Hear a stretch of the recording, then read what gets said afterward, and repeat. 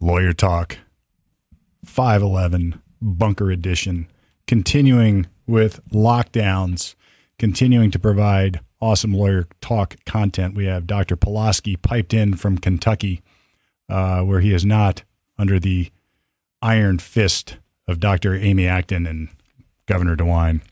But no, we got lots of stuff to cover today. We're going to talk to Doc Pulaski about the ongoing lockdowns, whether we need masks, what do the numbers look like across the world, get his expert input. We might even challenge him a bit. I don't know.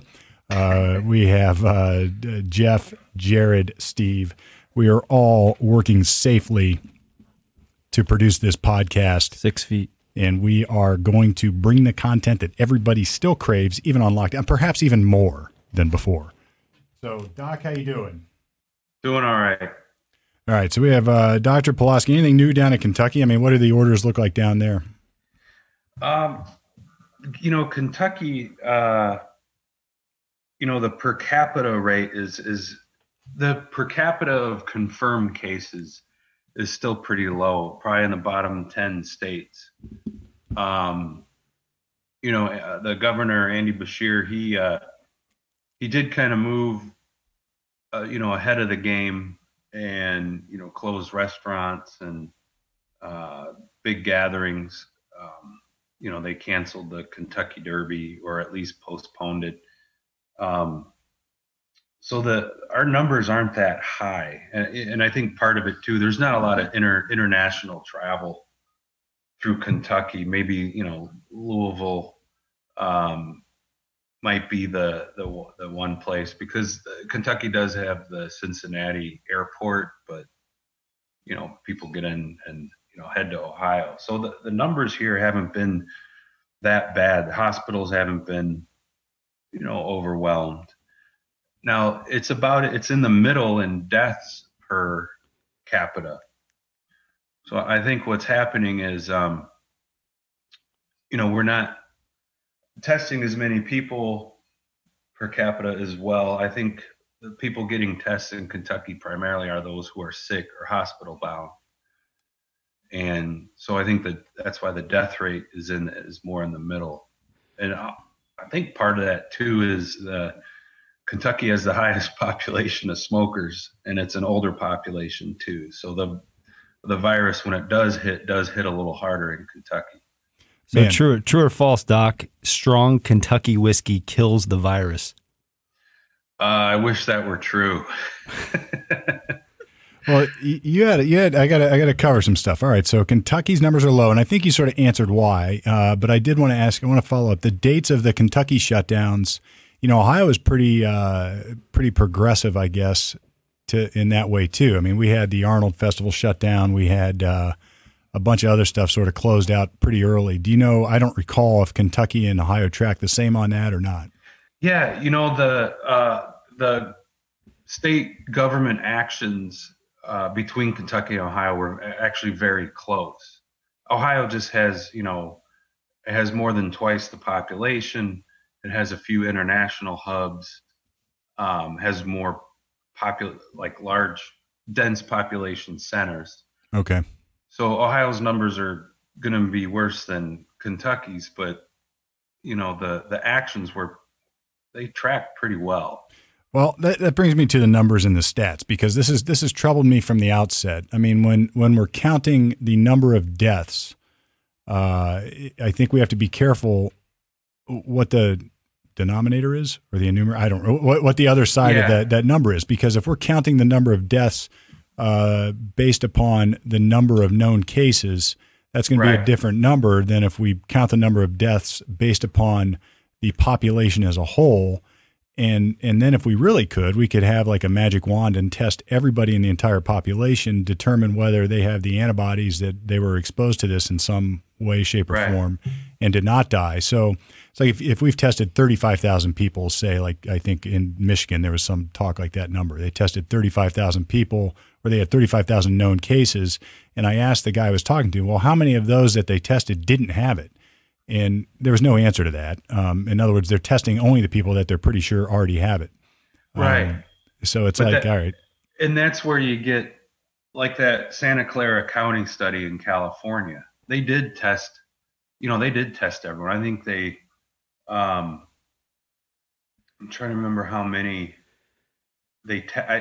thousands, including asymptomatic people not sick, and they estimate that from those numbers that probably about 4% of the population at that point. So I think the numbers were 35 to 40,000 people have had it. And, that gives you an idea of how far that spread in the population. Sure. But doesn't it also say this? I mean, here's what I can't help thinking about. All right. If there are, and maybe the other one I wanted to ask you about along the same vein before I get there is like the cruise ships and then the Navy ship where there was some sort of that focused testing of everybody who had been exposed. And, something like 60 or 70% of those folks had antibodies or had the virus in some way, shape, or form with either zero or very minimal symptoms. Right. And that tells me that most of us are going to get it. Most of us probably have already been exposed to it. And we're not going to be symptomatic at all. And it's not going to kill us, to say the least. And this isn't to say the thing isn't dangerous to those who it will kill, but I think we have to at least consider that side of it. Yeah. Here's kind of a Gestalt take on this, just based on, and again, there isn't like a set of data to show this. You kind of got to read and look at various sets of data. It seems like about 50% of the people who are exposed to it are asymptomatic. And then probably 25%, they feel kind of, don't feel, they can tell they're sick, but not deathly sick. And then probably 25% are sick enough to consider going to the hospital. 15% require admission. And then, it's looking like the death rate from actual exposure is probably around 0.3 to 0.5%. If you look at all those numbers. Which is, I mean, we were talking like a lot more at the outset. People were talking like the death rate was going to be these astronomical numbers, but it's not. I mean, I think what you're telling us now is it's not that, based on those who have been exposed. Right. And it's hard to tell because by and large, we're only testing people who are in that maybe 20 to 25% who are sick enough to seek medical attention. Gotcha. So are you saying that huge chunk of people, only that small percentage actually pass away? Yeah. Okay. That's as more of these, like, I guess you'd call it a complete population test, like the Santa Clara County or on these ships, a couple people die. A decent chunk, feels sick, but the majority really didn't have any symptoms and they already have antibodies against the virus. So that tells you that their body had it and they cleared it. Well, let me add some more to this too, because, one of my favorite things now is to really ponder cause and effect. And when I open my eyes to basic cause and effect, not just in virus land, but all lands, rarely is one thing responsible for an effect. Usually there's a multitude of causes and different levels at different times operating or putting pressure on something that forces a result. And you've already mentioned, like Kentucky, for instance, you have more smokers, and obviously smokers are susceptible to this, I presume, because of the inflammation and the other, it does something to their lungs that the virus likes. As far as the death rate goes, I think Kentucky's better than Ohio. Yeah, but how do you define death rate? Well, Ohio has had 976 deaths. This is an article this morning. Per cases, per population, per, Yeah, Kentucky's had 240. Right, but Kentucky has 4.4 million and Ohio has 11. Oh, okay. Yeah. So the way I assess it, I look at the deaths per 1,000 people or deaths per million. to me, that's a fairer comparison. And then don't you then that circles right back to my question, or where I was getting at. It's like, then you have to circle back to like, what's the age of the population? Because if you're 64 or older, like the chances of dying for this go up exponentially. And I think that's because, not because you're just old and it'll happen to you, but because the older you get, the more likely you are to have one of these other concurrent conditions that makes you more susceptible to the virus, like a heart condition or age, or a heart condition or diabetes or kidney issues already. And then all of a sudden it's not just because you're 64. That's not a magic number. It's because that happens to be where your age correlates with other issues. Right. So if you say this study was per 100,000 residents total. Yeah. All right. So if you have a population where you're really young, man, New York's getting creamed. But I mean, obviously there's a lot of people there. So I guess my point is that if you're going to say any equation, any policy, any decision made on this, I would think demands at this point, now that we have this newer or evolving data set about who is the most susceptible to it or what kind of people.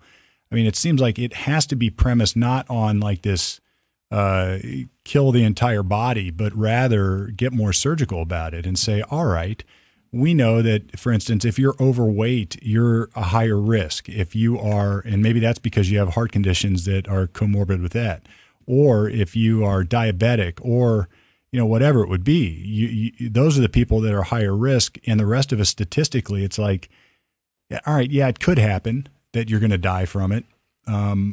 But the chances of that are really, really low. And this isn't to say I'm not empathetic to somebody who died when they're 25 of this, but it is to say that, all right, you're more likely to die in a car crash, or you're more likely, if you're going to look at it statistically, protecting or locking down an entire population to protect that statistically just doesn't seem to make sense to me.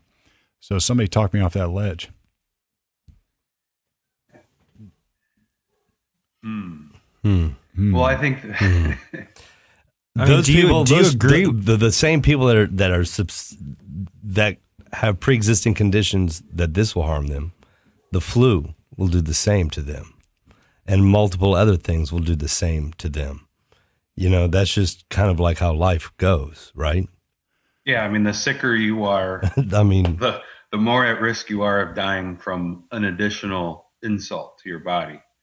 So those people should have food delivered to them, stay at home, not communicate, to protect themselves. Unless they don't care.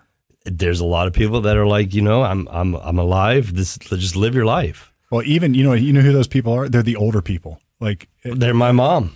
I was at my mom and dad's house yesterday, and I went over there to help them move some furniture, and I did not wear a mask.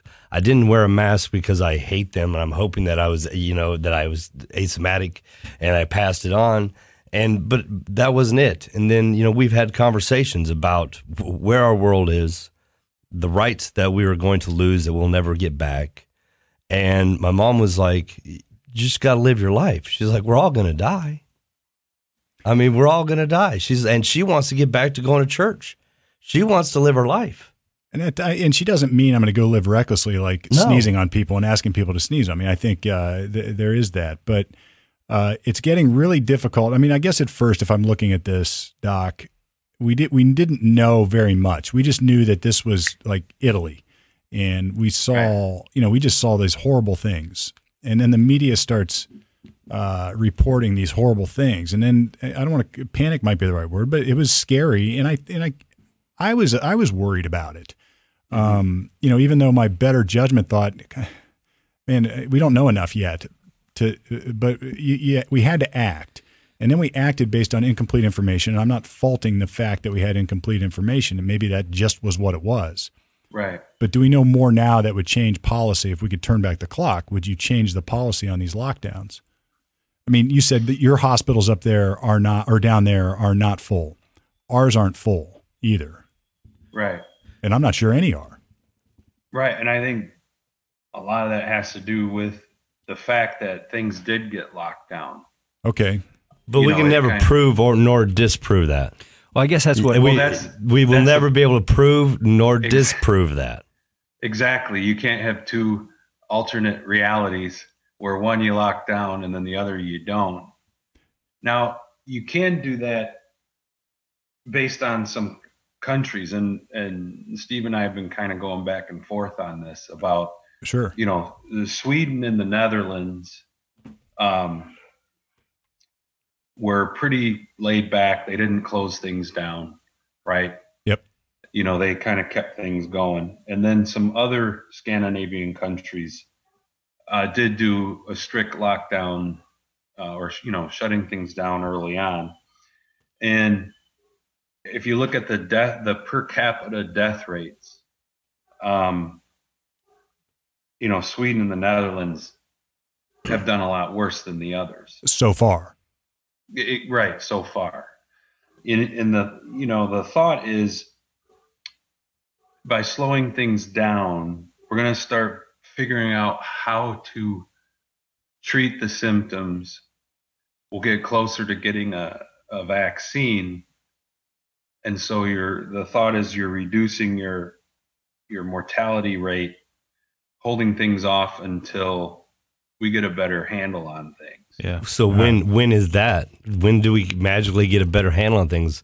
In a year? I stood behind and I felt okay. I was fine with the 14 days, but now you to turn that into 2 months. It's there is going and then all of these causes and things that have gone out. There are going to be, I believe, more repercussions from things that have been implemented since Corona than Corona. All right. Yeah, you're right. So let me sort of frame the debate here because, and then we'll let everybody go at it. Because what you said, I think, makes perfect sense, Doc. I mean, I guess if the logic behind the lockdowns, it seems to me, would be one, make sure that we have the necessary supplies and resources to deal with the sick people. That makes sense. Right. Two, delay it as much as reasonably possible. So if there is so we can learn how to treat it. That makes some sense to me. But then on the other hand, and three, I suppose, even if you had both those things in place and then you had an immediate rush on the hospitals with thousands and thousands of sick people, how many, even if you had the right treatments, even if you learned how to treat the symptoms, how many people die in the margins because they're not getting the kind of care that they would have gotten or would have received if it weren't crowded. So in other words, there's a diminishing marginal rate of return on the kind of care you can get. The more people you add, the less individual care there is. All right, so that's the one side. The other side, we are destroying the economic structure of our society, which has its own ramifications like depression, anxiety, stress, which makes that screws with your immune system as much as anything. Two, you have people who are not getting regular medical care they otherwise would have received, meaning, those folks who are getting sick for stuff unrelated to COVID or who needed treatment aren't getting it because the hospitals aren't treating those people. You've got that problem. And then, I guess you factor in some of the other stuff like, all right, well, and this is what you were getting at, Jared, how many people are I heard some stats about child molestation rates are going up. And I question some of that because I think what's happening now, they're getting reported.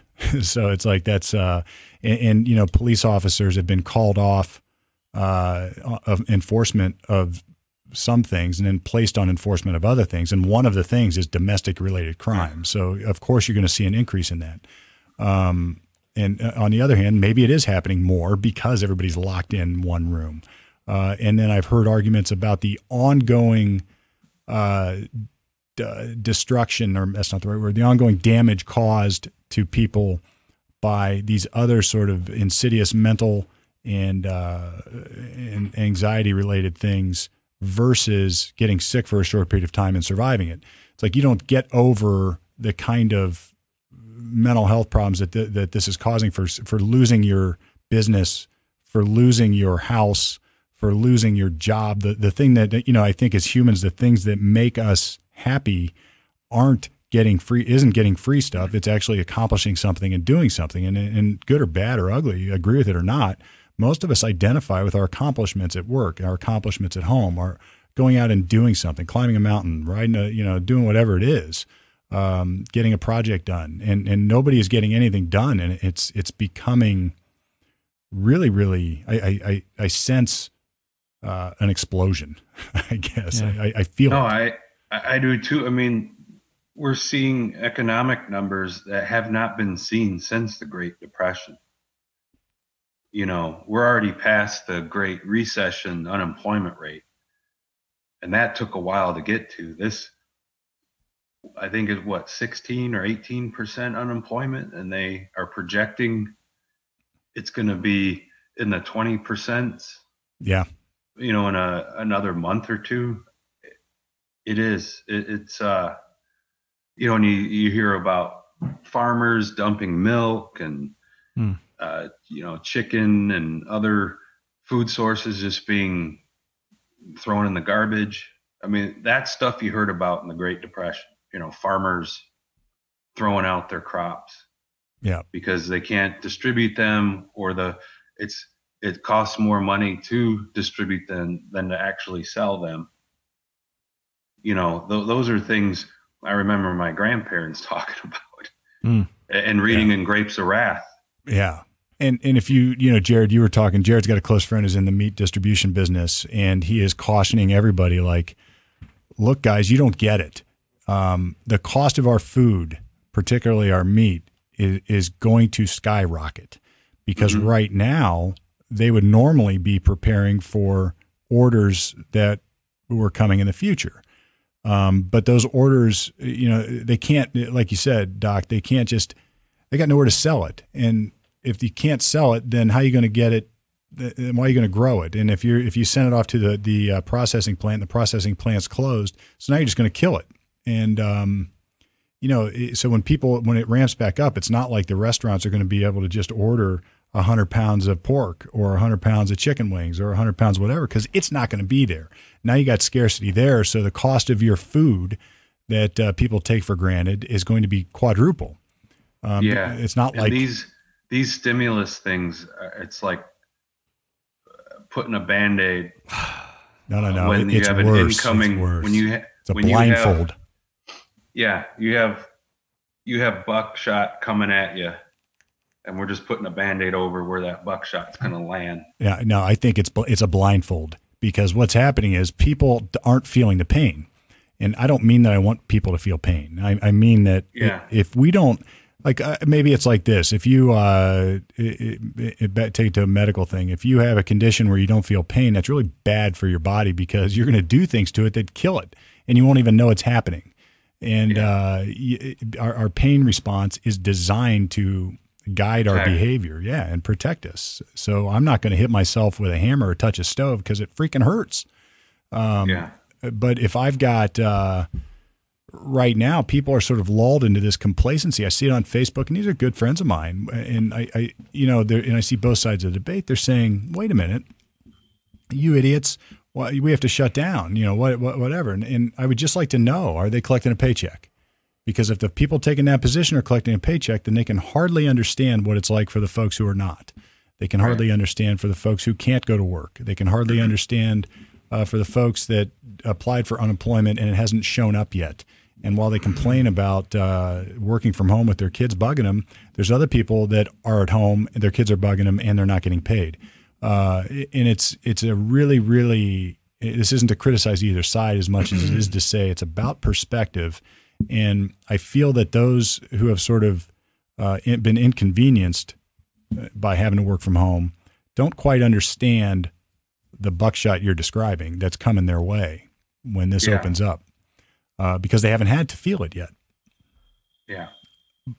And it's given a social divide amongst people, that like where climate change had a social divide and people were arguing amongst each other. This right here has added to that, and it will add to it to where it's pulling people apart, to where there's going to be social shaming going on one side to another. It's happening, and it's like happening. Facebook and stuff. Like people are cooped up in the house, and that right there is not good for our mental being. And then you get into, like, I know a couple that have a child and they both got let go or laid off until they can go back to work, and they have not received an unemployment check over 5 weeks.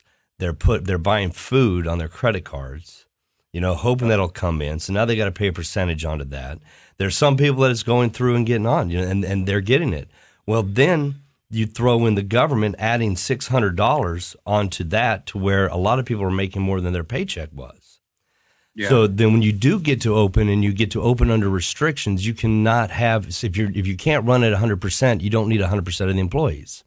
So you're going to have to ask a few to come in or a few not to come in, and somebody's going to see it, and they're going to be like, well, why should I come in when I can get more for staying at home? Which that's the short game.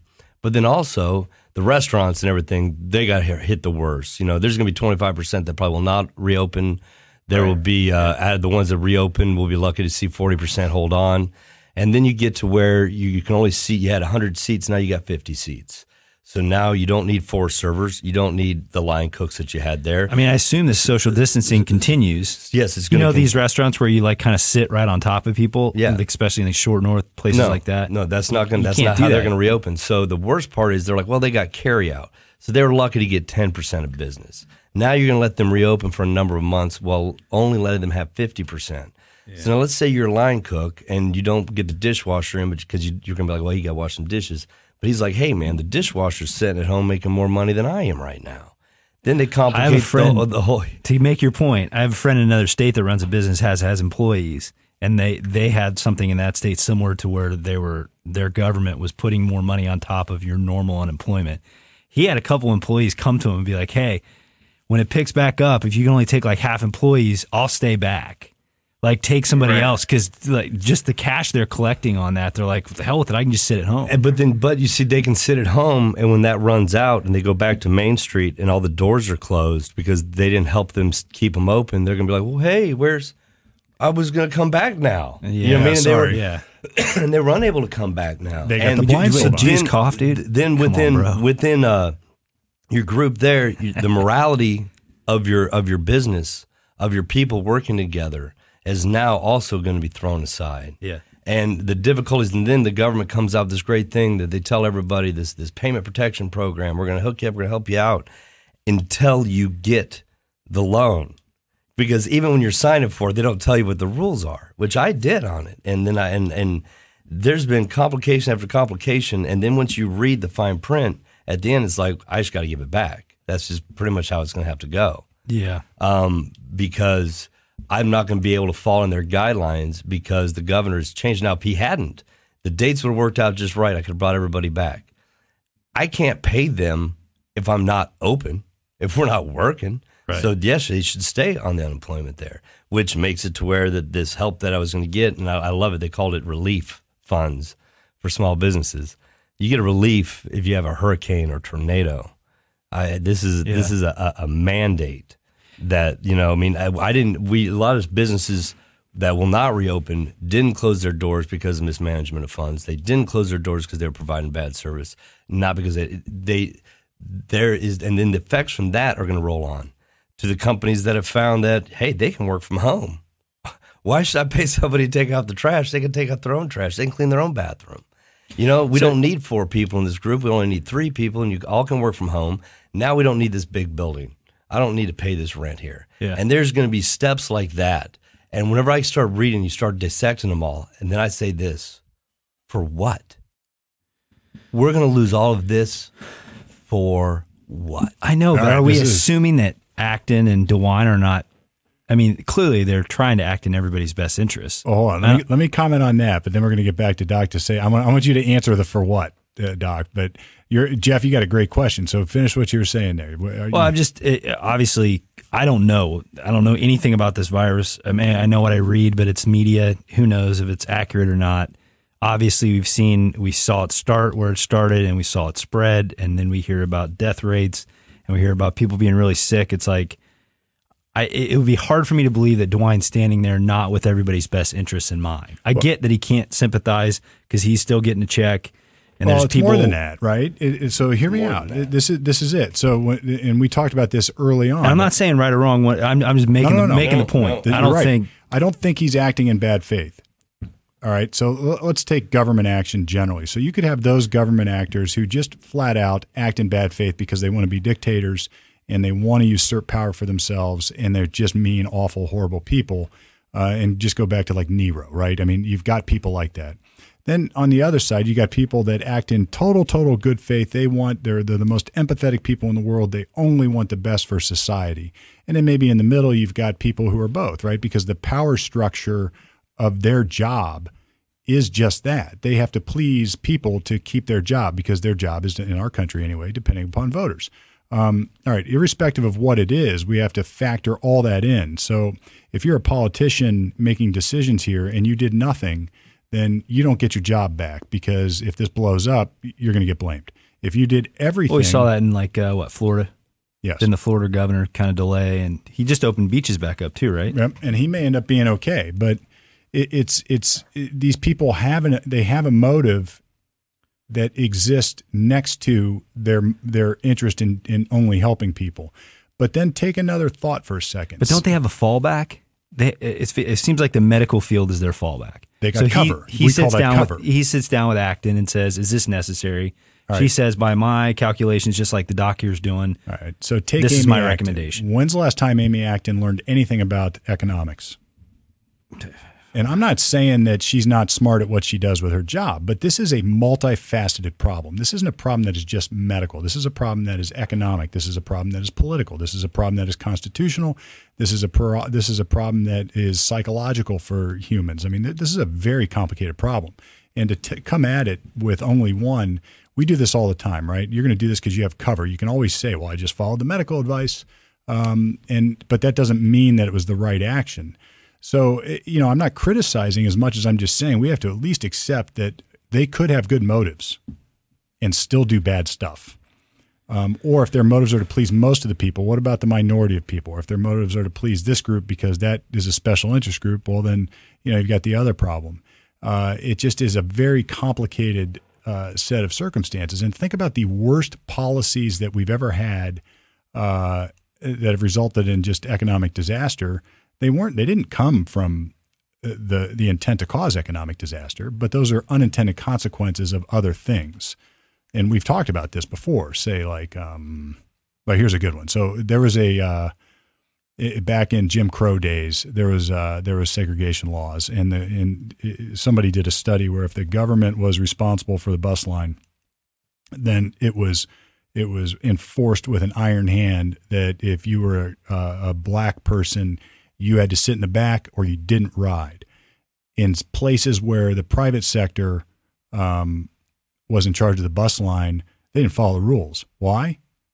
Because it was stupid. If I got half full bus, I'm going to fill it up with whoever's going to give me a dime to ride the bus. But the government didn't care, and it just shows that if they don't have the economic incentive necessarily, then they don't. It's not that they don't care about the people, but they're not going to have the same motivation that maybe somebody else would. So, certainly, it's not all about you. I would think that DeWine has met with a number of advisors. With people with job and family services. I'm sure he's thought about all those things. Has he met with anybody in the private side who's sitting with twiddling their thumbs with a business that can't sustain itself anymore? I don't know. Yeah, I don't know. I don't know the right answer. I agree with all the stuff. I'm worried about my kids' mental health. I mean, they can't go to school. We've had how many conversations on this podcast about those darn screens and how the impact it has on our kids? Well, that's the only way they're interacting with their classmates, with their teachers, with their homework, schoolwork. It's all on that darn thing now. And it's like we've just and it's good training, isn't it? And we have to stay home. It's good training. So there's not much else to do. To push them with fear, to make them just to sit inside. Go run around the house a couple times for some exercise. And get them to follow along. That's good fear right there. Well, I heard this on I think it was NPR, that economists have actually tried to answer this question.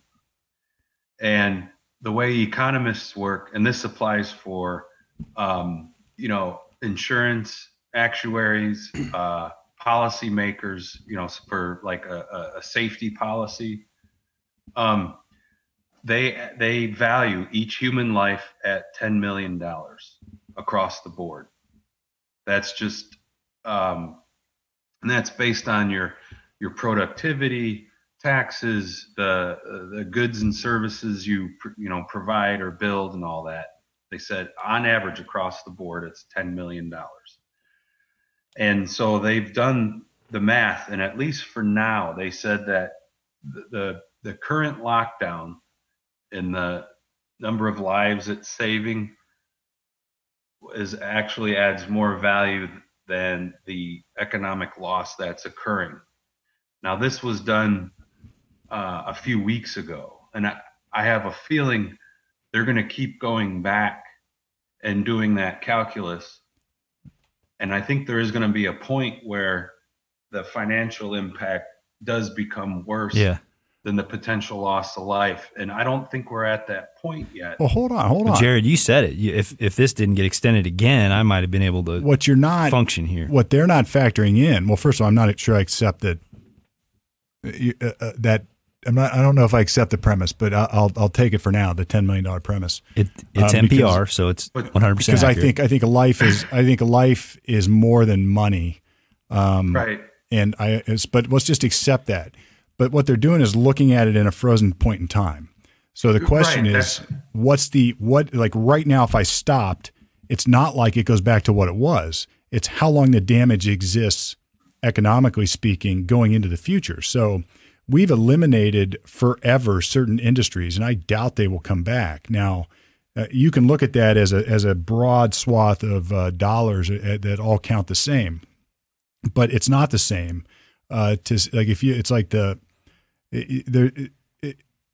To say we've done this much damage in dollar figures without saying we have now created a situation where we cannot get back to where we ever were, and it's going to continue to get worse in some correlative way the longer we stay closed.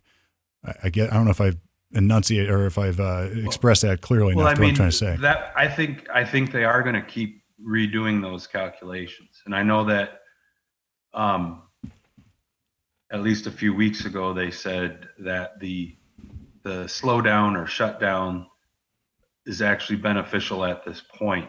But because we're all asking when do you determine, okay, we need to really start getting back to normal? I think that type of calculation, it as cold as it is, but in the 10 million per life has been what's been used, for a long time for policymakers and economists. Oh no, I'm with you. I guess, but I look at economics in maybe a little bit different way. If you're going to have government policy designed to do X, all too often your efforts to accomplish X either fall short or miss completely, and then have an unintended consequence over here. We'll call that Y. And usually the explanation out of the government actors is not that we just made a bad decision over here with X. It's that we didn't do enough of it. And now we need to do more to make sure we can get to X.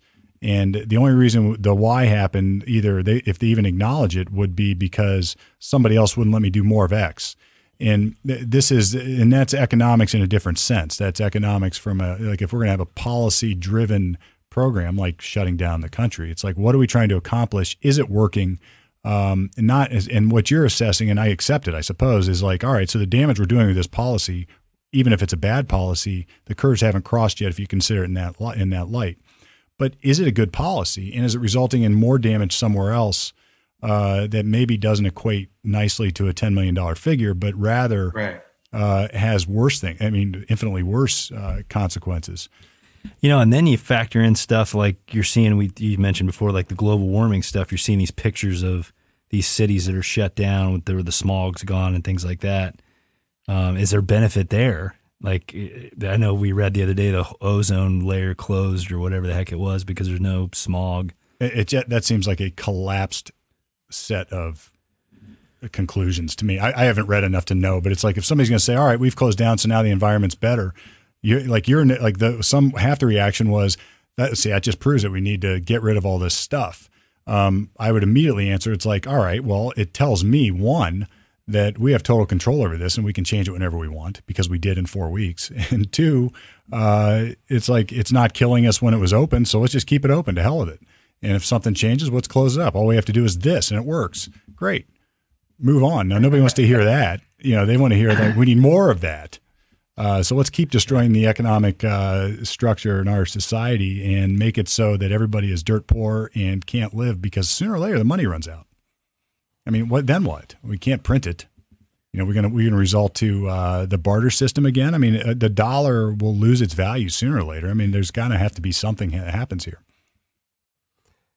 So I guess the question was still on the table. Jared asked, Doc, is why? And it's like, what have we gained?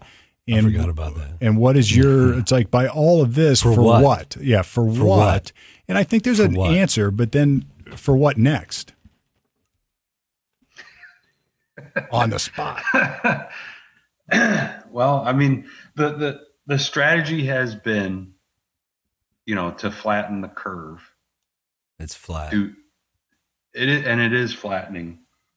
The problem is, if you let go, are we going to see this big surge?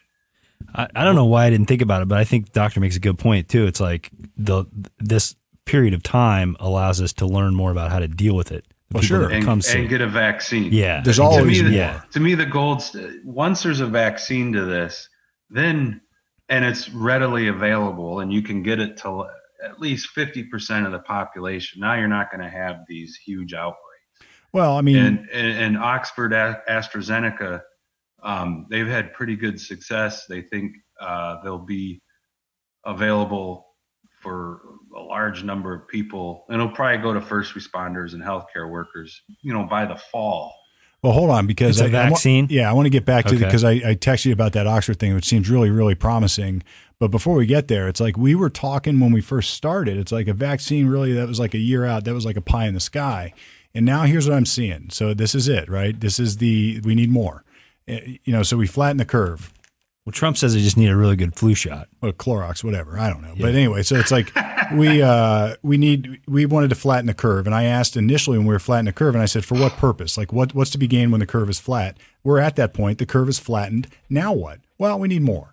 And why do we need more? Because there's the next carrot out there, a vaccine in the fall. So are we going to say we're going to shut down until August or September? Because now we have this carrot of the vaccine. Well, what if that doesn't work?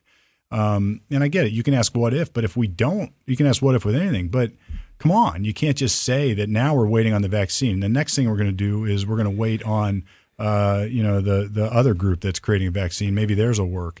And then then, it's I don't envy the person that has to make this call. I mean, because it's like, if you make the call the other way to say, no, I can't keep hurting these local businesses, they need to open, and then there's this outbreak of sickness. It's more than local businesses. It's people, man. It's people, brother. It's livelihoods here, man. Well, and then when they close, what do they do? The unemployment hasn't even hit it if there's nothing for them to go to, man. Yeah. And, and then you come into where they extend it down and they go through with it. Now they're like, okay, we can slowly open, and here's your new set of rules to run your business. And then I'm going to bring it up. We're going to go off there. But I got to go on the mask, man. I got to go on the mask because for a couple months we had the big box stores running the world, right? Because Target could be open and Costco, and I went to all of them, right? And I wasn't wearing a mask, and you'd see some people, and I'd see hardly any employees wearing a mask. But now, after 2 months. Then they're like, nope, all employees must wear a mask. All customers must wear a mask. No, that's Costco. Off. But Costco too in some places, and that goes into. But that's private industry. That's their house. That's their rules. Yeah, these are the government rules. So now, what also employers are going to need to think about is the fatigue, because I went into Kroger's the first day that they all had to wear one, and they were all sweating. Okay, because see, you breathe out CO2 and you breathe in oxygen, and you're wearing that mask and you're running around stocking shelves and moving things around, doing physical activities. They're going to get fatigued. Their body's going to break down. They're going to be more susceptible to get other. Well, look at the medical. Doc, look at the medical pictures you see, and the nurses and the doctors that are just. But if they have to wear them, where are the bodies, man? Where are the bodies? Where are the Walmart's bodies? All of these people have been more accepted than people. Where's the Walmart bodies? Yeah, what do you mean? I mean the employees. Oh, they don't wear them. They haven't been, not until now. Well, we all know Walmart's the Wild West. Listen, man. Walmart, Kroger's, it doesn't matter, man. Those places, their employees were not wearing them for over 2 months here in Ohio. I would go into these stores and they weren't, and now they're being forced to. Well, why? Why? Why not before and why now? Lower the curve, stop the spread. What are you Flatten talking the about? curve. Where are the bodies? If there was such an issue and a problem where they have to have it, why aren't we hearing these big numbers of Costco employees dying, of Kroger employees dying, and all these stock boys dropping over? Because they've been more at risk than anybody else. Doc? There have been some deaths of Kroger employees, but not, not a lot. Well, I think that gets back to the, 50% of the people are going to be asymptomatic. And this is where, and everyone keeps saying this, we need more testing. We need more testing. We do need antibody testing. And I bet you that a lot of the Kroger, Walmart, all these service industries that have stayed open, I bet you they have a high seropositivity rate. Well, and that's not necessarily a bad thing, right? But I mean, the testing. So this is a question after the doctor about the testing. So I go and get the antibody, whatever the heck the test is, says you're negative for coronavirus. But then I go the next week and I have court dates. I have prisoners I have to interact with. It's like, so it just tells me for now I'm negative, but next week I could be positive. You know what I mean? Yeah. So there's two kinds of tests. There's one where you're looking if you have coronavirus in you, and that's that nasal swab. And what that does is it picks up any viral RNA. That's right? Active. You mean like active virus? Yeah, that's active. And then the antibody is a blood test that shows if you have been exposed to it and you have antibodies against it. Gotcha. Okay, so that's the best one, I would think, right? Now, here's the argument we always hear, though. It's like, but it doesn't mean you can't get it again. But then I always come back with, well, it means when you got it the first time you didn't get sick. So give me it again. I mean, or maybe it mutates and you get really sick, then I don't know. But it's like just because you have antibodies doesn't mean you're going to get it again. So if you extrapolate the contrary position that, well, you could get it again, it doesn't mean you're going to be immune forever. Well, then there's no ever a lockdown, or there's no ever a reason to come out of lockdown until we have 100% vaccine. If you take that that's logic. A scary thought. On the other side, but the WHO, I guess they made that tweet that says that the immunity is not guaranteed.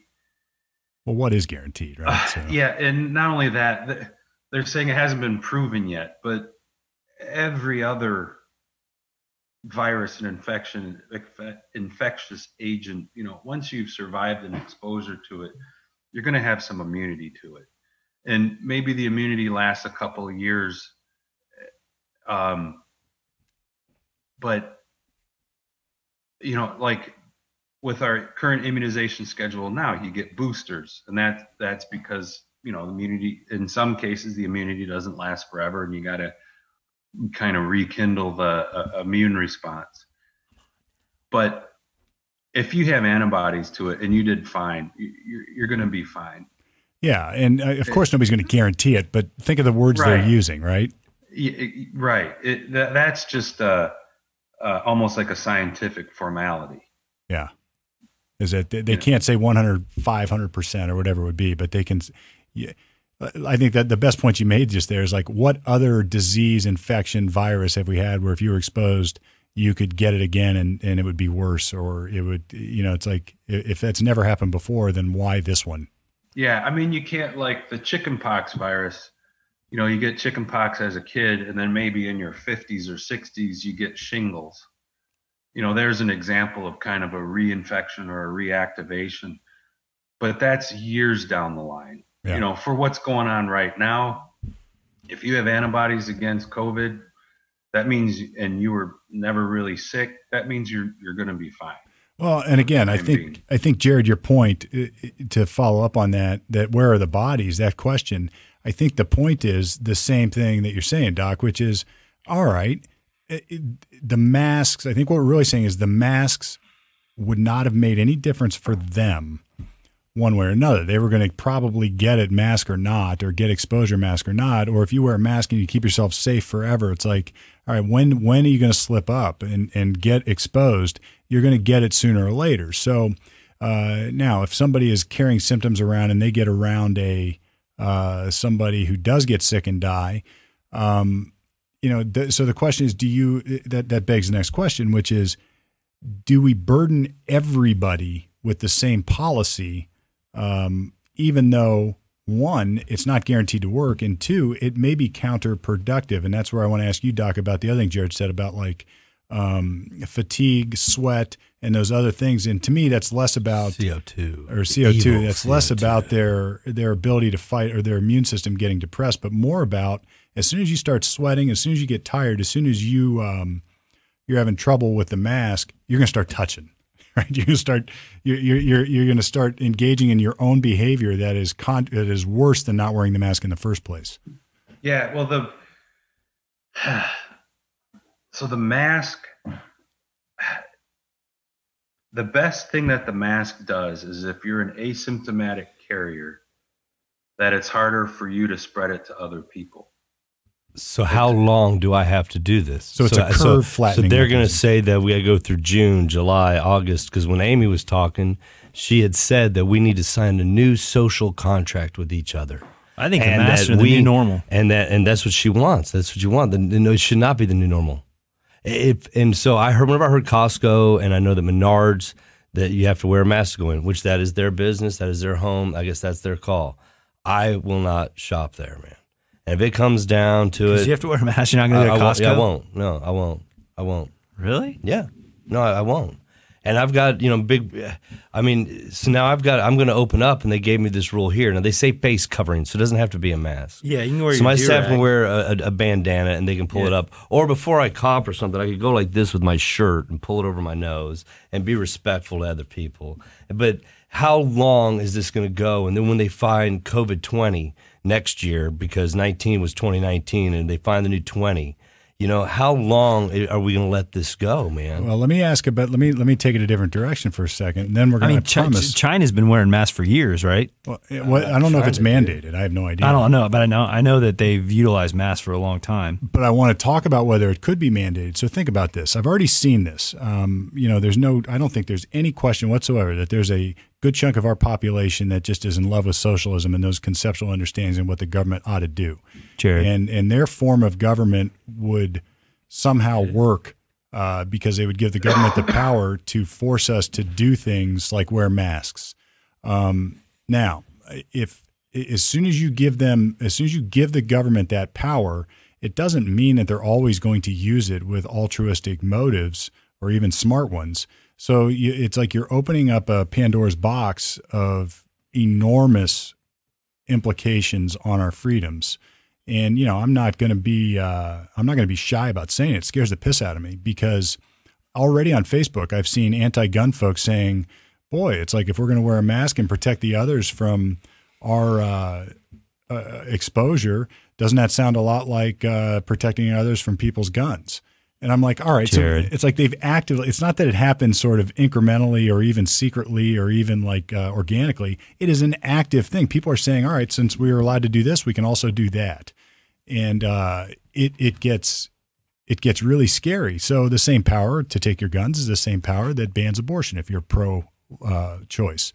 It's the same power that bans the Fourth Amendment if you think that ought to happen. So it's like there's a slippery slope, and somewhere we have to at least have the discussion. The problem is right now, if you have that discussion, and I'm not out there having that discussion, other than maybe in the millions of listeners on this podcast, people are getting shouted down for it. And what I read briefly what DeWine said. What he just read was masks are recommended.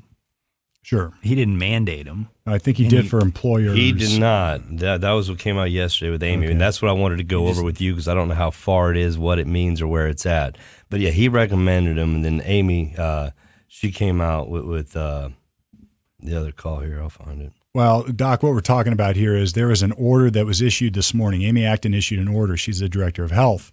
And our courts up here have made a distinction between actions by the director of health versus actions by the governor in the context of postponing the election, the primary election. So our courts basically said, well, the governor did it, so it's not proper. But if the director of health does it, it is. Now, from my standpoint, legally, I don't know all the nuance, but I do know that the administrative departments are the executive branch anyway. So to me, it's sort of the same. I mean, if DeWine is telling the director of health who sits at his discretion, do this, well, she's going to do it. So whatever it is, there's got to be an emergency declaration and then go do it. We were sitting around Shorty's birthday. Her birthday was just Wednesday. And, and at 2:00, we sat there and we were both listening to DeWine and Amy. And at one point, I was just looking outside and I kind of broke, man. I was like, here I am listening to the speaker, to my master's orders of what I can do and what I cannot do. What are we allowed to do today? What's the new news? What are they going to take from us today? What are they going to give us today? Now think about that. You're saying you like it. No, I don't like this at all. Dude. Think about that. Like this at all. When has that ever existed in the history of our country where you're looking, maybe in World War II with the rationing and the blackouts? I don't know. But when else has that ever existed where you're looking to the leader of your entity, the state of Ohio, for permission to do I'll give you an things? example. Sitting there watching the ticker of Vietnam. Is my number going to come up today? Do I have to go over there? Waiting to be drafted. Well, that's the draft. Well, I'm saying you're watching the government. Yeah, but you weren't being say told you're going. if you could leave your house. I'd rather be told I can't leave my house and go to war. I didn't get called today. Well, I can still go to my business. I can still go to work. I can still go walk around. This is different, man. I couldn't take her out to dinner. I couldn't go out to eat. Even the beaches that are open in some places are like they open the beaches where you're not allowed to sit down. You're only allowed to walk. So there still are rules and restrictions of what goes on. I stopped by the Home Depot. They have people wrapped all the way around. And they have people on these X's every 6 feet. And they say, next mark. I was at a grocery store and I walked down an aisle. There was nobody in the aisle, right? Sir. Yeah, you're walking the wrong way. You're walking the wrong way, right? But there was nobody in the aisle. Okay? Fall in line, brother. So then I go into the other aisle and I come up. Now, here's the deal. To those that don't know these marks where you should stand and if you're allowed to walk forward and listening to a speaker to tell you what to do, that is prison. Okay? In prison, there's a speaker that you have to listen to 24/7, right? And it will tell you what to do. And then they will tell you where to go. They will tell you what marks to stand on. You will go in hallways where you're only allowed to walk one way on this side and the other way on this side, and don't step in the middle.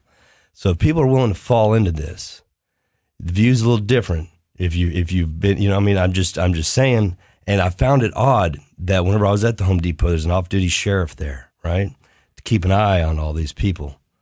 Make sure they're following the guidance that's been handed down because we're too stupid to take care of ourselves. And let me just say, Jeff, you were talking about the draft, which Jared, you told me that point the other day, and I was just like blown away. That's a very interesting analogy, and I think it's appropriate. But it's not the draft. I mean, and if it is the draft, if you take the draft as an example of government overreach, and that would be a bad example. If you say I don't like that, that is akin to this. I'm not saying overreach. I mean, it may have been necessary at the time, but from an individual, personal standpoint, you were describing sitting and listening to a speaker to get orders.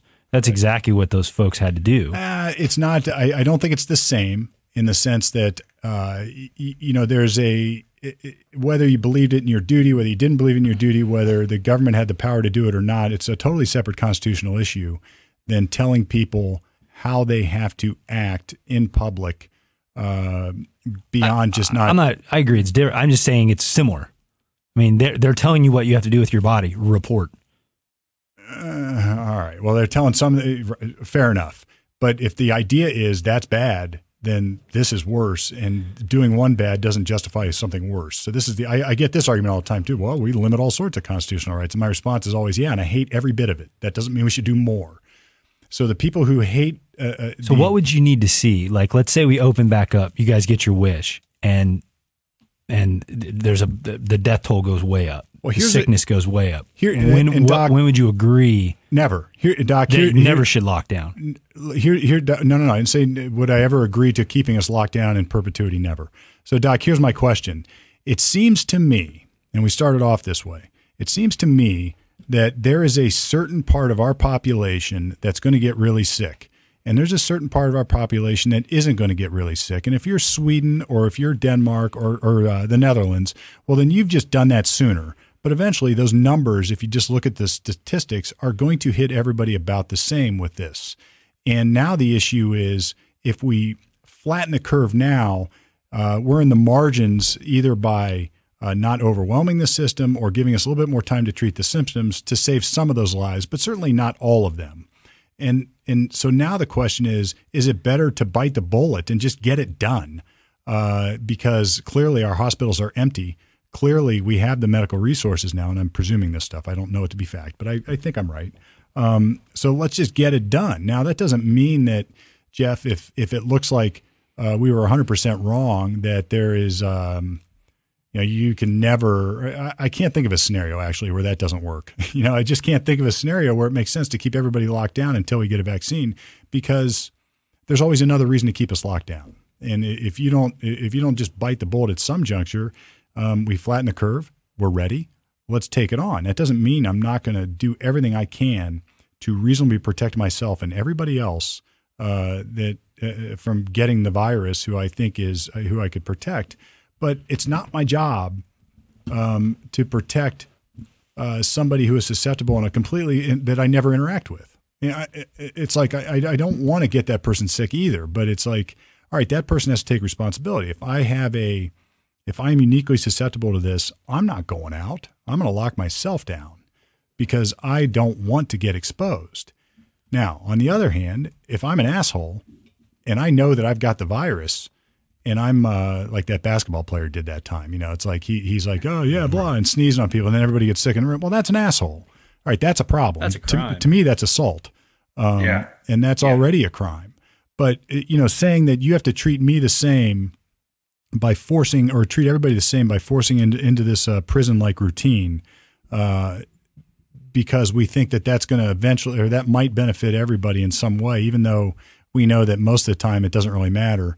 Well, that's insane to me. So that's justifying a huge swath of government regulatory power just because. And I think it's not premised on good data. Maybe the shutdowns initially were premised upon incomplete data, and for that I can give the government a pass. But now we're getting data. It's like we have pretty good ideas now, Doc, don't we, of who is the most susceptible to this, generally speaking. We know that. So why not create regulatory action based on that instead of killing the whole body? Yeah, I think, I think some of these states that are opening up, even upstate New York starting to relax, Georgia, California, Florida. I think we should, in the next few weeks, watch them closely, because the incubation period's about 14 days. Yep. I think, and I know they're under criticism and it's controversy, but it's kind of an experiment. Well, sure. And if they're willing to do that, we should watch and see how things are going to respond. And if there's not that big spike that everyone's worried about, then I think, the conversation to really start opening up the numbers will go up. There'll be more testing. There will be more testing than there's been done. So no matter what, the numbers are going to go up because there's some people that we don't know. We're going to find it. To me, it would be deaths. Deaths. Okay. Yeah. Death.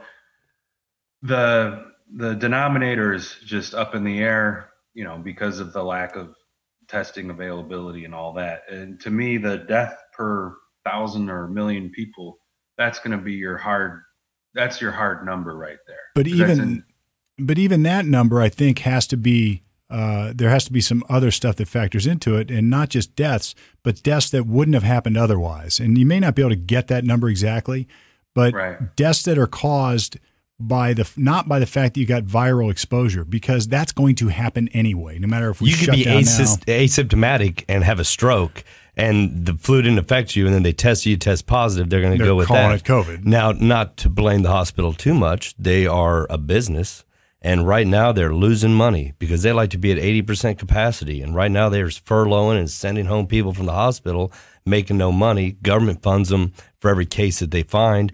They get funded for every body they have. So if I was running the place in the morgue, it would be Corona time, bro. Oh, I'd be it's happy hour, dude. He's got Corona, you got Corona. Let me finish. Everybody's got the Corona. Let me finish one more thing, and then we're going to because that's a great point. But it's like, Doc, we need to factor in the deaths that happened in the margin that are caused by the fact that the curve by the spike alone. In other words, if you're going to get it and die, there's certain people, whether you get it now or whether you get it with 1 million other people at the same time, it's going to kill you. Then there's people that during the spike that maybe could have been saved by maybe more individualized care and or treatment that developed shortly after, or if you lock down long enough, you're going to be treated and you could have been saved. But then there's going to be people who couldn't be saved either way because they're 87 and they've got COPD and they're ready to die anyway. They're going to die. And that comes into Jared's point, which is, I didn't know this, but apparently there's an incentive for hospitals to classify deaths as COVID deaths. And that incentive is very direct and very financial. If they have a COVID death, they get X dollars for funding. If they have a COVID discovery, Jared, you said they get less dollars, but they still get dollars.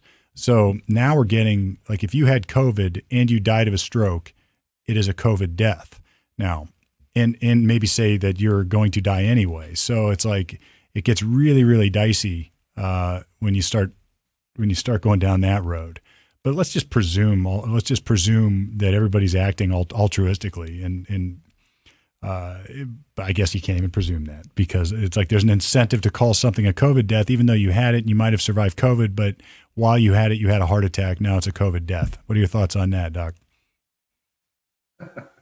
And does it surprise you that something like that would be going on? I don't have any firsthand experience. I haven't read the reports, but I did hear somebody talking about it in the medical field. Yeah, I haven't read anything directly, but I have heard some grumblings about overcalling the disease to beef up the numbers. And I didn't realize, this is news to me too, that hospitals are incentivized financially to have COVID cases. I mean, that's a shocking thing for me, because I'm with you, is like beefing up, calling something a death just to beef up the numbers to make it look worse than it is. If you're a doctor, I just don't see that motivation, and at least not large enough to make a huge impact on the number of deaths. But if you're a hospital and you're getting money, if you can classify something as a COVID death, well, now I can see those numbers. Actually, I can see that moving the needle a little bit on those numbers. And inflating it to a point where it would matter beyond a deviation, I guess, or beyond a standard deviation. All right, let's talk vaccine for a second. I mean, you started to mention the Oxford thing. I saw that article and I sent it over to you. Let's talk about good news. When are we going to get immunized from this?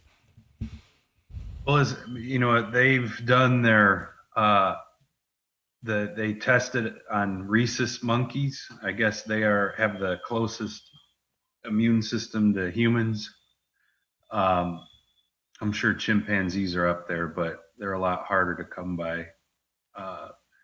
And they had good success with it. And Oxford University they've teamed up with AstraZeneca, the pharmaceutical company, who will probably help them expand the production and availability and distribution.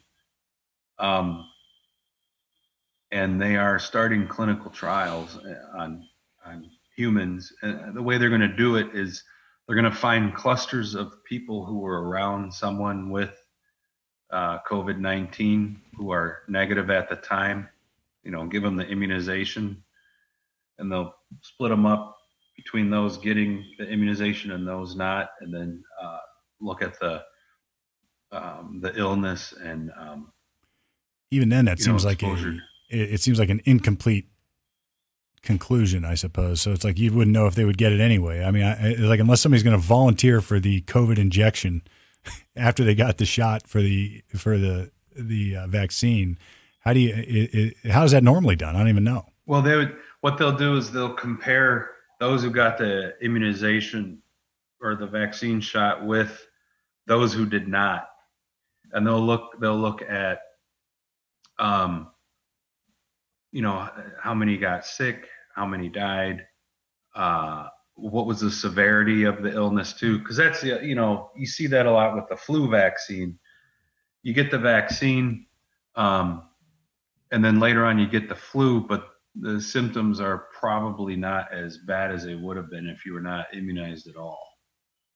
So that's what they're gonna look at a variety of outcomes, disease severity, death rate, and I think they're going to do a couple thousand people, so they'll have enough numbers to make a statistical comparison. All right, when we first talked, as the shutdowns were right at the initial stages, we talked about a vaccine, and you were like, "Yeah, unfortunately, it's usually about 14 months or something like that." I think that's what you said, 14 months to 18 months. And they said this. I mean, this is the fastest a vaccine has even approached viability. Interesting. And and I think part of that too is the technology. The recombinant technology, the molecular and genetic technology. When you put that full force towards something, I think it can happen faster now than it has been historically. And then I had this debate with somebody that I was encountering, and my position was, just imagine if China had its first case, however long ago that was, or a group of cases. When China first realized, oh shit, we got a big problem on our hands, they reached out to the world in good faith and said, and I'm not saying they didn't do this, I'm saying, what if this would have happened? I guess I'm presuming they didn't, but if I'm wrong, somebody check me. They reach out to the world and say, guess what, world medical and scientific, genetic, epidemic geniuses, we have this new virus. Help. Let's get a vaccine now. It's like if that's viable, then we get to turn back the clock on this vaccine 8 months, maybe even longer. Yeah. Well, the first cases were in December. Here. And no, I know. What's that? It was before that in China, wasn't it? Maybe I'm wrong. I know that's being looked at. Or we don't know. Let's assume December. Let's just assume December. Yeah, early December. And people really didn't start getting on the ball till February or March. So yeah, we definitely lost about 3 months on this. And they've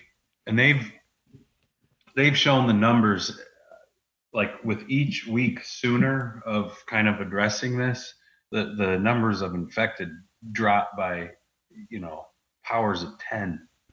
And what's your take on, because irrespective of the politics, of what party, of anything else, what's your take on the World Health Organization, the WHO, or who the hell are they?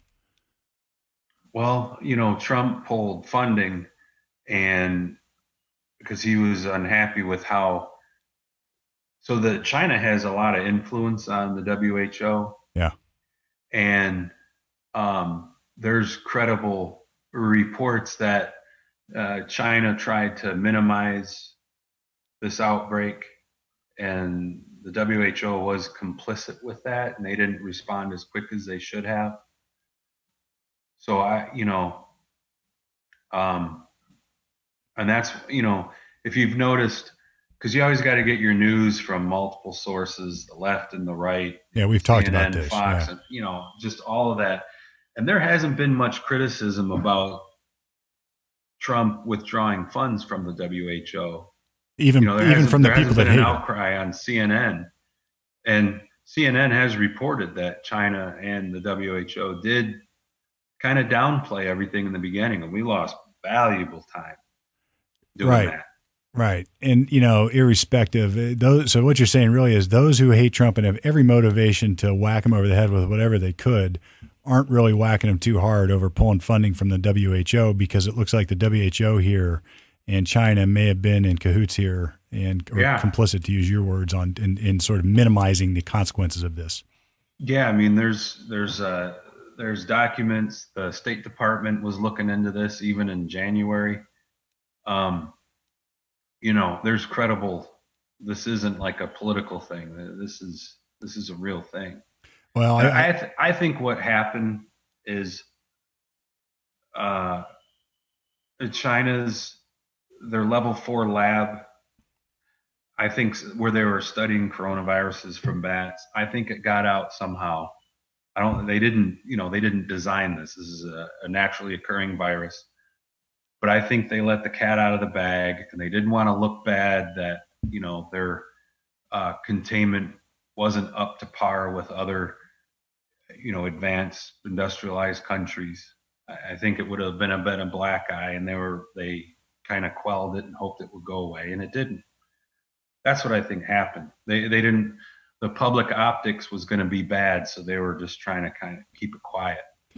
And everything is, in effect, let me take my jab at socialism again, or communism. Everything is in fact the government there. So the government is responsible. It was their lab, right? I mean, it was a government run lab in China that was studying this. Yeah. So a level 4 is like what our CDC lab is, that handles Ebola and all these smallpox is probably still, and officials from the United States visited this lab and they were like terrified. This was back in January of 2019. They said this lab does not have the containment and isolation technology and infrastructure that a true level 4 lab has. But China, they were trying to say, look, we can have this type of research too. We're advanced also, and that they were focused more on their public image. But there were people concerned about this lab at least a year before this happened. If what was the reliance, like if I would have asked somebody, or if I did ask somebody a year ago about the World Health Organization, what answer would I get? I mean, was that a trusted organization a year ago, but not now? Because it seems to me that anything that says World Health Organization is an impossible. It's impossible for that to be. Just not the right word. Trustworthy, I say, or non-influenced, maybe is the best word. Yeah, they're going to have to really restructure their organization because it's become politicized. But that happened. That any big bureaucracy that starts off with a noble cause, when it's big enough and established long enough, eventually it's going to become politicized. Even our CDC has been criticized for that because it's gotten so big, so bureaucratic, and that's why their tests, the initial COVID test was flawed. There was some contamination in it. That was one of the other private companies said, hey, we're ready to do this, and the CDC's like, no, we got this, because there's a little bit of hubris there. And they just got too big and unwieldy, and their quality of work has been diminished because of the bureaucracy. Well, let me just offer this, and I think that's probably true of all these big bureaucratic organizations. Let me just offer this little bit of wisdom. No matter who's in charge, it would be the same bureaucracy that exists right there. And it would be the same problems that emerge there. And anybody who thinks that we can somehow change that under a different watch is nuts. I don't care if you're a Republican. I don't care if you're a Democrat. It is still the same bureaucracy. You cannot, it's like your version of it, your individual version of it. I mean, how arrogant is that to think that, all right, it won't happen under my watch that this happens or this occurs, when for the last how many thousands of years of history we have, it always happens.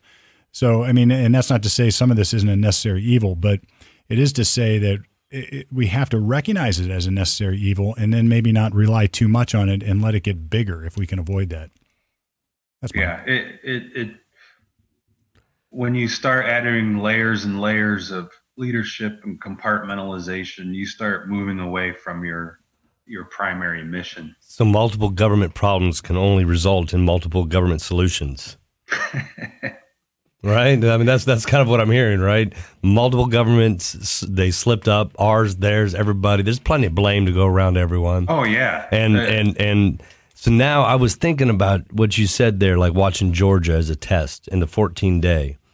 And I started thinking, well, that's kind of odd. He gave me another, he added 2 weeks to my sentence whenever I thought I was going to go back to work. We started with the 6th, and then now we go to another month on the 1st. And then he says, no, Jared, you can wait till the 12th, because although you thought it was the 1st, no, it's not. And now if the numbers start going up and Amy sees them going up in somewhere else, is she going to come back and say, yes, see, I told you we had to keep everybody at home till the 28th, and we're going to have to push back retail because it's going up there because they opened the retail there. I know we said the 12th, but it's not going to be till June 1st. Well, isn't there inevitably going to be a spike in numbers and deaths? I mean, it has to happen. As soon as you open up, anybody who was susceptible to death before is still susceptible to death. And just because you've delayed that, the only thing that would ever prevent that would be closed down until there's a a 100% reliable vaccine or immunization or Like treatment. for AIDS. Yeah, or a treatment that would make it so they would never die from COVID. That vaccine. So if we take that logic to its extreme, it never ends. And like you said, Jared, there's always a reason to extend this. I don't know. There's this concept I call it incrementalism, where incrementally it's really easy for a power actor to chip away at our freedoms and our rights. I mean, it's very easy to do it incrementally because there's always a good reason to do just a little bit more. It's like the frog in the boiling pot of water. Right. Exactly. And it's like sooner or later, or there's another analogy in a book Jeff and I've read. There's this pitcher plant where there's this plant apparently that devours insects for its sustenance. And it's got this, it's like think Venus flytrap, like a big open plant and this leaf. And what happens is it's got this really sweet nectar in it. And the other insects and other organisms can smell the nectar and they really like it. And the closer they get down to the nectar, the more they can smell it. And they even start to taste it. And when they realize that the nectar is really poison and they're going to get eaten alive, it's too late. They can't go back. And they fall in the water. Yeah, they fall in the boiling water, right? So it's like this. It always happens incrementally, and what we're talking about, what Jared just called you on, for lack of a better way to put it, is that he added 2 weeks to his schedule because, all right, we got a test for 2 more weeks. All right, well, we didn't know for sure in that 2 weeks, so let's add another 10 days, maybe only 7 this time. And it's like if you told your kids, we're going to read for 30 minutes, and then at the end of that 30 minutes. You added 10 more, and they're like, wait a minute, that's not fair. You just added 10 more. I planned on 30 minutes. It's like they revolt from their guttural core. It's like it's just not fair. But, incrementally, if you say read for 2 more minutes, and I'll tell you in 2 more minutes how long you can read, it's like then they'll be like, well, I need to know now so I know what to plan for. And we don't have that now. Instead, it's like this incremental pitcher plant leading right to hell, from what I can tell. Field sobriety test. Just go ahead and put your leg up. Well, how far do I have to count? I'll tell you when to stop. So now when I open and then a customer comes in wearing a mask, I have to check ID. All right. And so what do? You have to check ID. I have to check ID. You have to be 21 years of age to make a purchase in my store. Well, you said you had. So if I check the ID and you've got a mask on, I mean. See, there's the unintended consequences. They got to have those at liquor stores. Take it out of you for a second just to make it totally fair. Yeah. How's a liquor store going to check your ID if you got a mask on? And be reliable. Or you can touch your face and remove the mask really quick, and then it'd been worthless for wearing it in the first damn place. All right, drop your mask for me, please. I mean, it's it's silly. The point is, I guess my point is this: if the government said we need you, private business, to do everything you possibly can to make it safe for people, and then I have a compadre I know, Jeff. You know who this is. We talked about it. He bends very far left, certainly a lot farther left than I do, and by that I mean I'm sort of libertarian, but he's one of these folks. I'm good friends with him. We would debate it, but he had the most insightful thing that I have seen somebody like that write. He was on Facebook, of course, where all the most important discourse occurs. He was going back and forth with somebody else who also is what I would consider a communist, debating this mask thing, and the one guy, the original poster, was like, yeah, right, this, we should all have masks. That was his point. And the government should do it. And my other buddy is just like, well, look, I'm just not going to go into a store that doesn't mask up, I think was his terminology.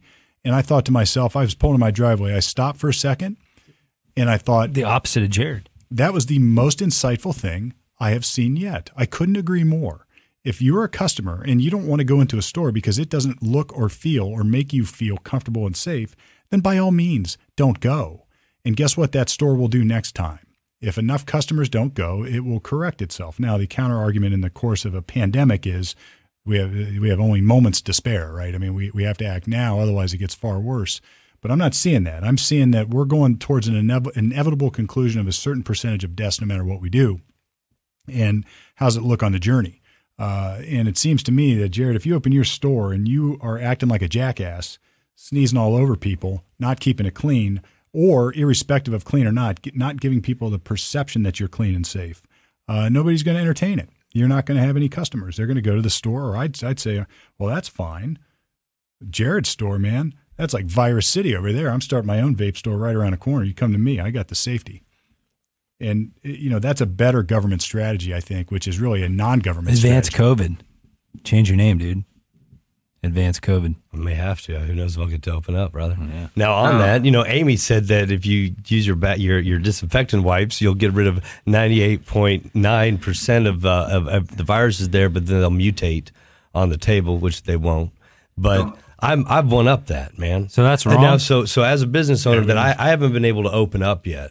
So I have to make changes to my store, which I've already cleaned it out. I've got fresh paint on all of the walls. I've redone that. And I've got an area where I had a waiting area. Let's say you came in with your wife or husband or someone was shopping, had a place you could sit, or if you were waiting for help, had a place to sit. Well, there's no longer, you can't loiter. No loitering is in the rules. So I've removed the chairs. I'm leaving 2 on far separate ends from each other. And then I had to go out and spend money.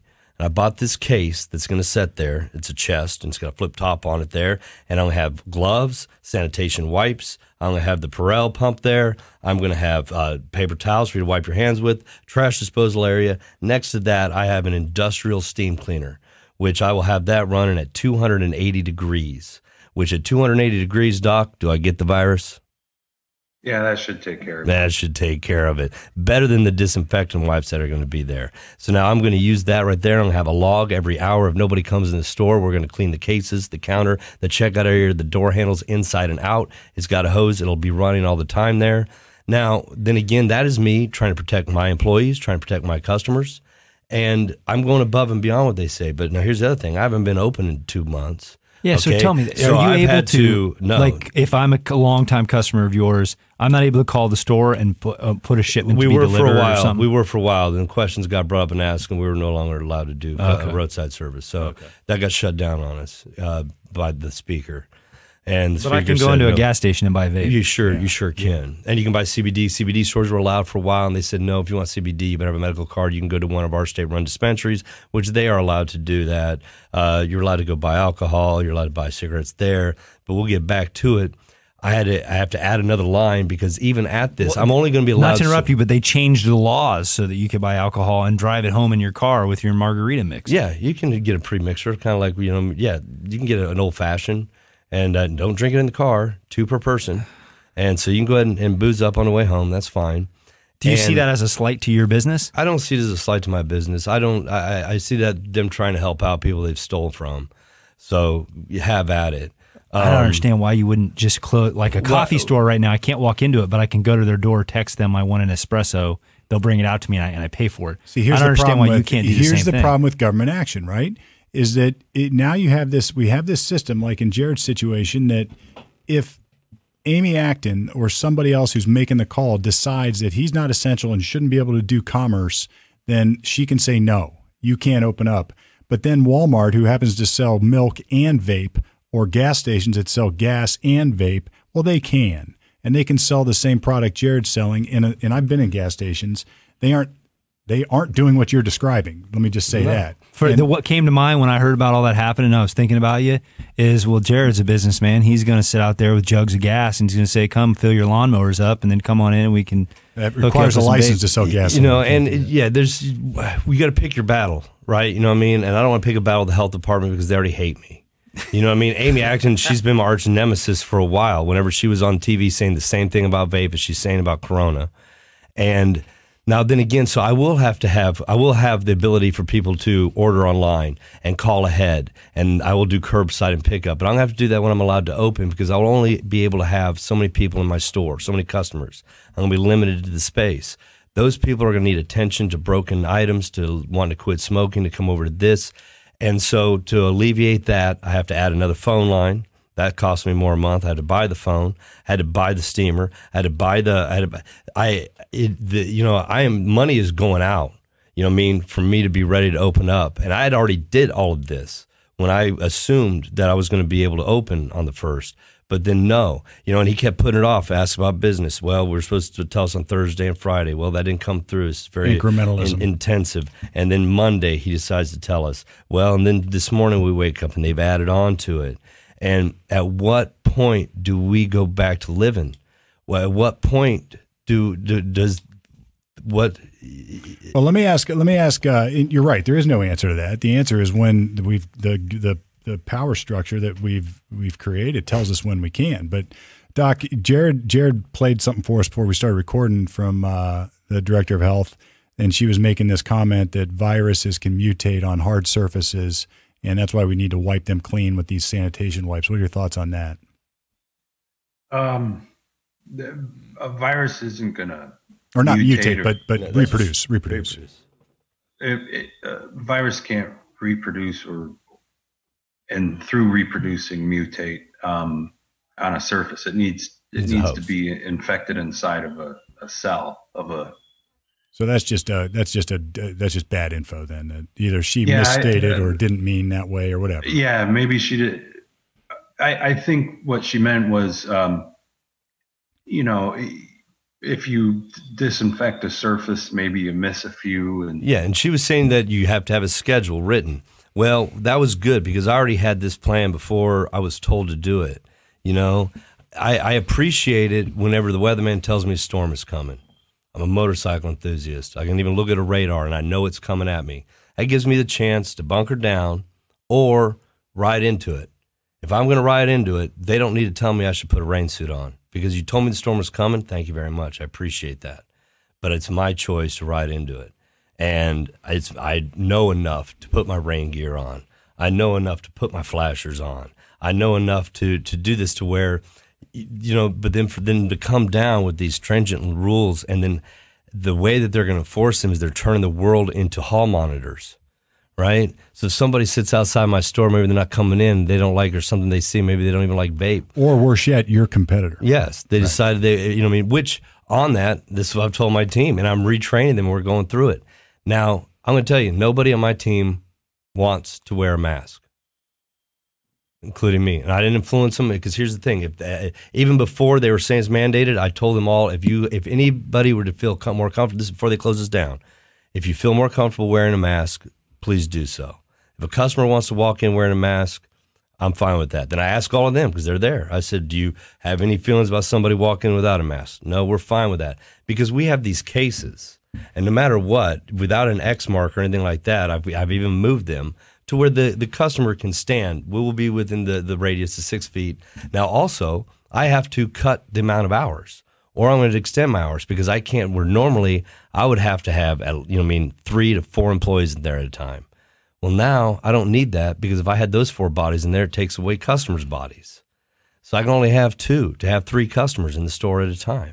For it to work out for my square footage. And this is where it trickles into it.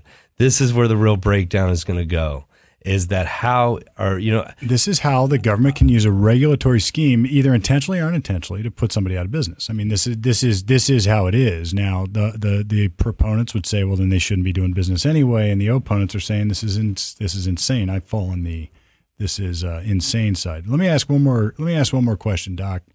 And this will lead back to my favorite topic that Jared's getting at right here, which is these unintended consequences. I have done some listening and reading, and I admit I am far from anywhere versed in this at all. But the basic gist of it is that immunity needs exposure. Otherwise, you don't get immunity. So if we are sanitizing everything we touch from here on out, in order to protect ourselves from the dreaded COVID, are we not doing further damage to or compromising our own immune systems from having exposure to the kind of bacteria, the kind of viruses, the other stuff that we need in order to not get sick and die from other things that we would normally be exposed to incrementally and therefore develop an immunity to? Like, we all know that kids get sick more, and I presume that's because they haven't had the exposure to stuff that we have. What's your thought on that logic? That shouldn't hurt your overall immunity. When you're an adult, you've been exposed to a lot of the common stuff, and you keep that immunity with you. This isn't going to hurt that. So is it more effective to hurt the younger, the children that are no longer at playgrounds, that are no longer getting the sickness, that are no longer passing it out, that are setting, so now that their immunity is going to be broken down to where when they get hit here in a year that they're going to that's going to affect them in a way? It's a very this is a very complicated and question, and there's a lot of subtleties in the answer. There's still plenty of bacteria and other pathogens in your house. You know, mold. Not with my steamer.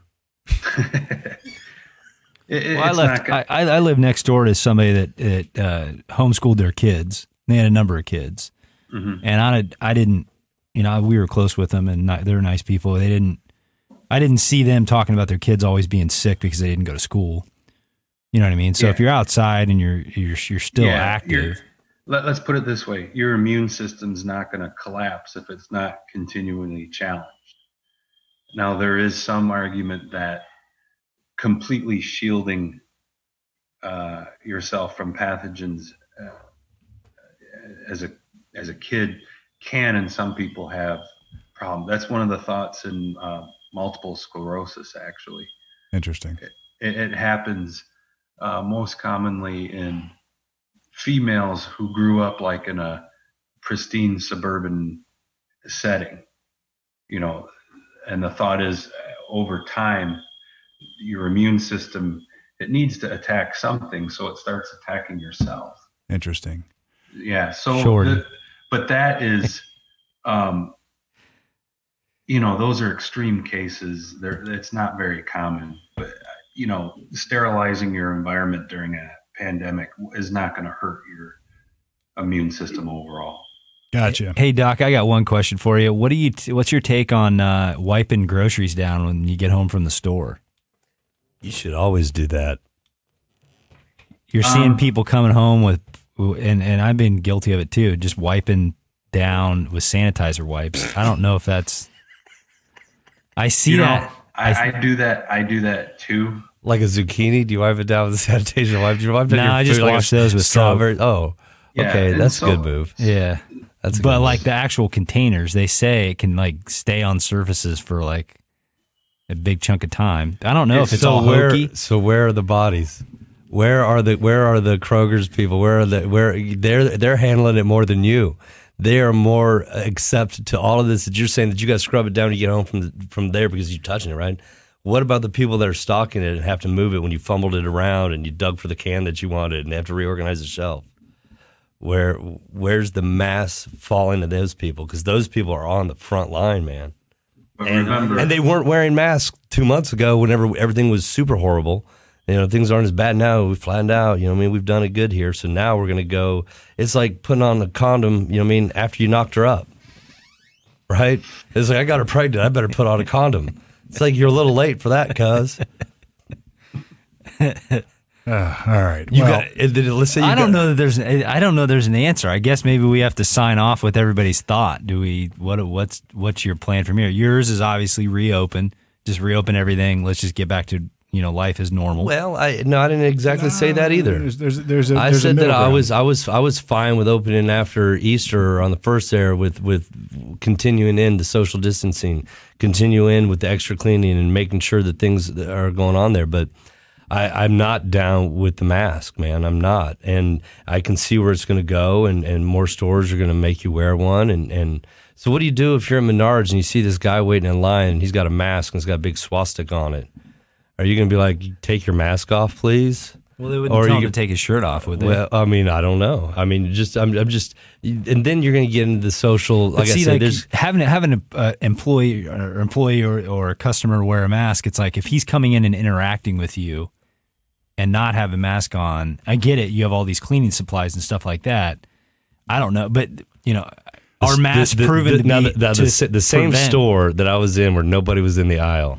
Whenever I got yelled to go down one way and they had to come the other way, I see this hipster coming like with this self-made Gucci mask or something. It looked like it had like their logos on it and stuff, right? And I step forward.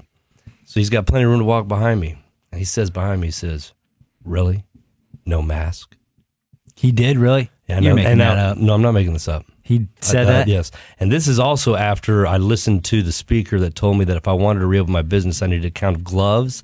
I needed masks, which I've got P95s coming in because I knew where to find them. I don't know anybody else didn't. I ordered a whole case of them. They're coming in. They'll be available to any customer wants anyhow. I'll keep going on. But now I'm looking for these gloves that I can't find and this product that I need to reopen my store. And I've been driving around all day and I just wanted to get one ingredient for some braised red cabbage. And he says, really? No mask? And I didn't look at him. I'm standing there and I said, keep walking. And then he was like, or what? Whoa, really? And then I turned to him and I said, keep fucking walking. And he did. He kept walking. And now, see, and that was it. That was when I went home and I said, oh my God, Shorty. I said, this is not good. I was like, the social, the way they're going to put. So then when I started hearing this, I told her, I was like, this either, and she doesn't want to wear a mask either. And I was like, so if they all shut us out, all these stores, I don't know, then definitely the market isn't going to get hit because I won't go out. I won't go if you're going to force me to do something, which is your store. Because I'm going to create a store that doesn't require masks, and I'm going to do tons of business then. And maybe there's probably going to be less of me because it everybody goes else. Back to your point on the bus. The market suit. might dictate you got to wear a mask or you're shut down. And that was kind of what I told. I talked with Steve last night, and I've talked with my team because I write a plan, and then they change the plan. I write a plan, they change the plan. And I said, in the end, this is how we're going to go forward, and the market will dictate. And it always has, and it always will. Unless the government gets in the way of that, and then everything goes to hell. So, if I wear a bandana around, now, if there's nobody in my store, do my staff need to be wearing the mask? Because I'm going to have to tell you something, we've all met up. We've had dinner together. We've laughed. We've hugged. Hell, we've had a drink. We've all been together. And so if they have a bandana on and somebody comes in, we'll pull it up, and I would ask it's for them. Does DeWine know? I really don't care, man, because he's got no damn business, bro, really. Yeah, that's kind of where I'm at on that. I mean, if I do a business deal and they want to get rid of handshakes and I want to shake somebody's hand and they don't want to shake my hand, I'm going to ask them, are they scared of killing or are they scared of dying? Because neither one bothers me. All right, we're going to leave his 2 minutes. We're going to end your 2 minutes.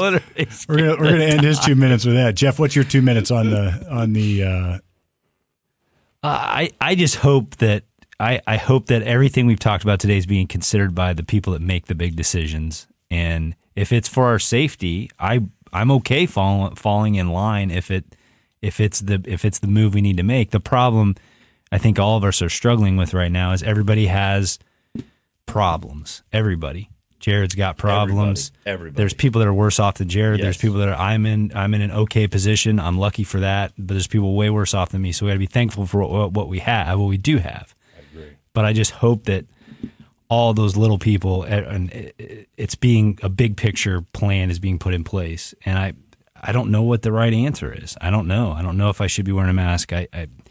Maybe it does nothing. Maybe it's all media driven. I don't know. I mean, I just hope keep their narrative. And Acton, a DeWine, these people that are making these big decisions are doing it for believe in their hearts they're doing the right thing, and if they are, I'll fall in line with that. Doc, what do you think? This is a big mess. I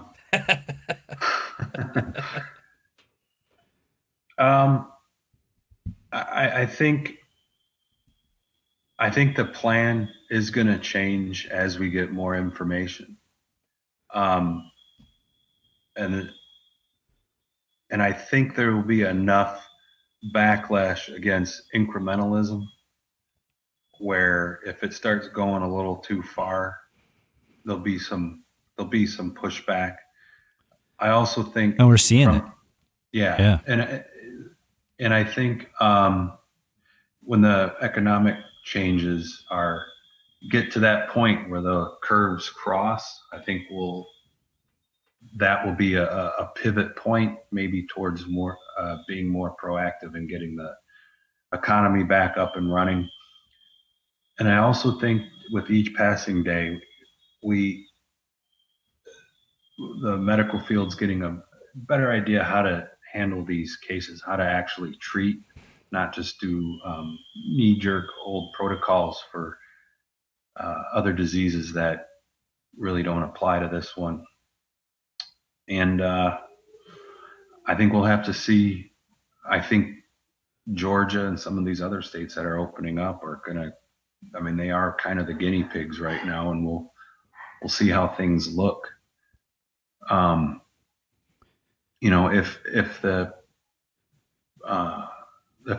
large enough segment of the population has been exposed, you know, that just gets us closer to a point where we do get that herd immunity. I don't think we're there yet, but yeah, this is a tough call, and I kind of have to echo. I hope too that all of these things are in consideration before these decisions are made.